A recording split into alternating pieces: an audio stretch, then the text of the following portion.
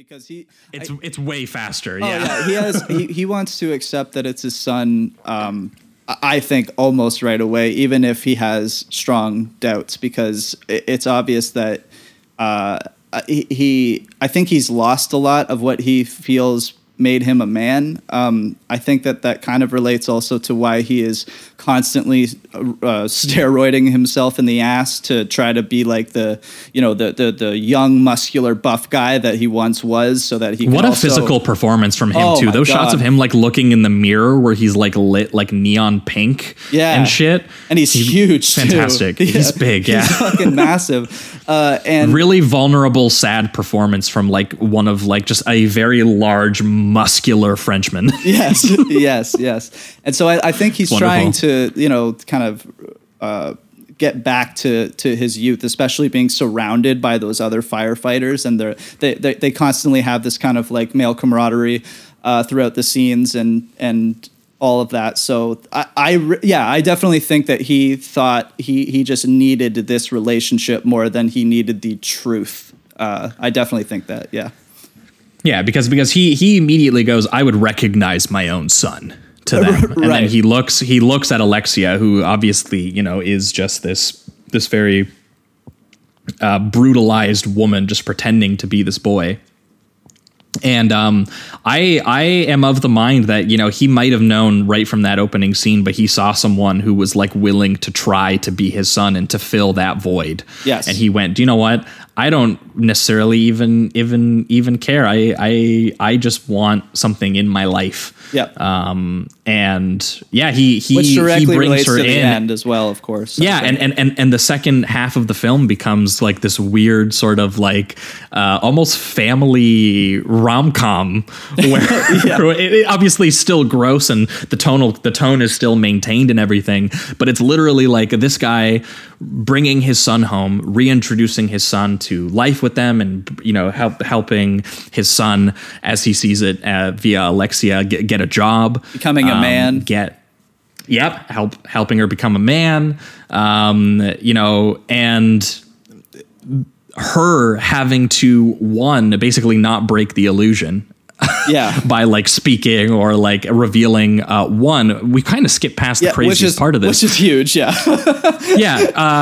She also has to hide the fact that she's pregnant with the baby of a car, which is a sequence that takes place pretty early on in the film, in the car show sort of like stripper warehouse, where there is literally a sex scene with a car, and you get close-ups of her getting railed by a car as the car uses the hydraulics to jump up and down. Very much reminded me of High Life when the doctor uses the sex machine and all that. Yes, kind of gave me those vibes, because it is very aggressive too. Like it's like you get the shot of the hydraulics and like the car going off, so you already kind of know what's going on, because she walks out completely nude and just kind of, it's very like hypnotizing the way that she gets into the car. She's just kind of in a trance, and she goes in, and then as soon as the hydraulics go in, you're like, oh, okay, I think I know the kind of movie I'm watching. So here we go. But then it does a cut into the car, and she's like grabbing onto these straps.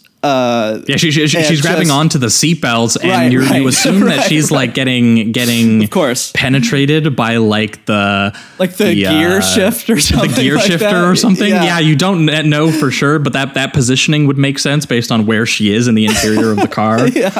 Needless to say, she gets impregnated by this car, which continues once again this sort of like metal fetish kind of quality that it's sort of establishing, and then this turns into a series of Cronenberg-esque, Fly-esque body horror sequences where she's literally lactating like motor oil. The baby starts like ripping through her stomach and revealing that she has like a chrome dome underneath and her pregnant belly and stuff, and she's like trying to tape it so that it like doesn't reveal it and stuff like that. And throughout the movie, of course, she's getting bigger and bigger because she's getting more pregnant, and so the more that she has to do those tape scenes, and they go back to that over and over again, just to kind of like express, 3 or 4 times. Yeah, just to kind of express like the time how hard and the it is progress. to Yeah. Well, and how hard it is to, you know, Keep it not reveal who you are to these people, right? Like she gets a chance in this film because of Vincent to, you know, explore a different kind of, you know, sort of gendered world that she and honestly,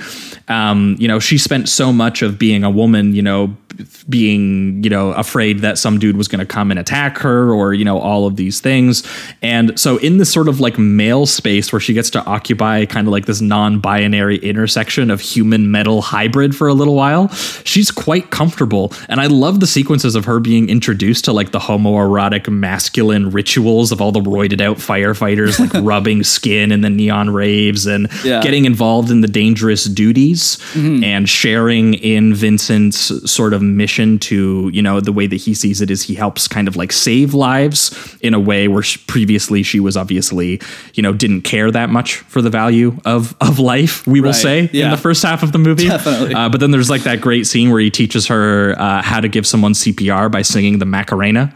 And then there's also these really horrible sequences from Vincent's perspective where he goes into fires and he sees his boy burning alive in the fires, and he has these visions of that showing, you know, how painful his loss was and everything like that. But there's something so interesting about how she gets invited to this different world that she's actually, you know, sort of allowed to have now because she looks like one of these guys, because it's like an all male kind of space. And here she is, like, you know, actually allowed to do something else, and she's kind of intrigued, and she kind of becomes more sensitive and understanding and loving over the course of the film. She eventually accepts Vincent as a father figure and tries to take care of him. She helps put the steroids into him.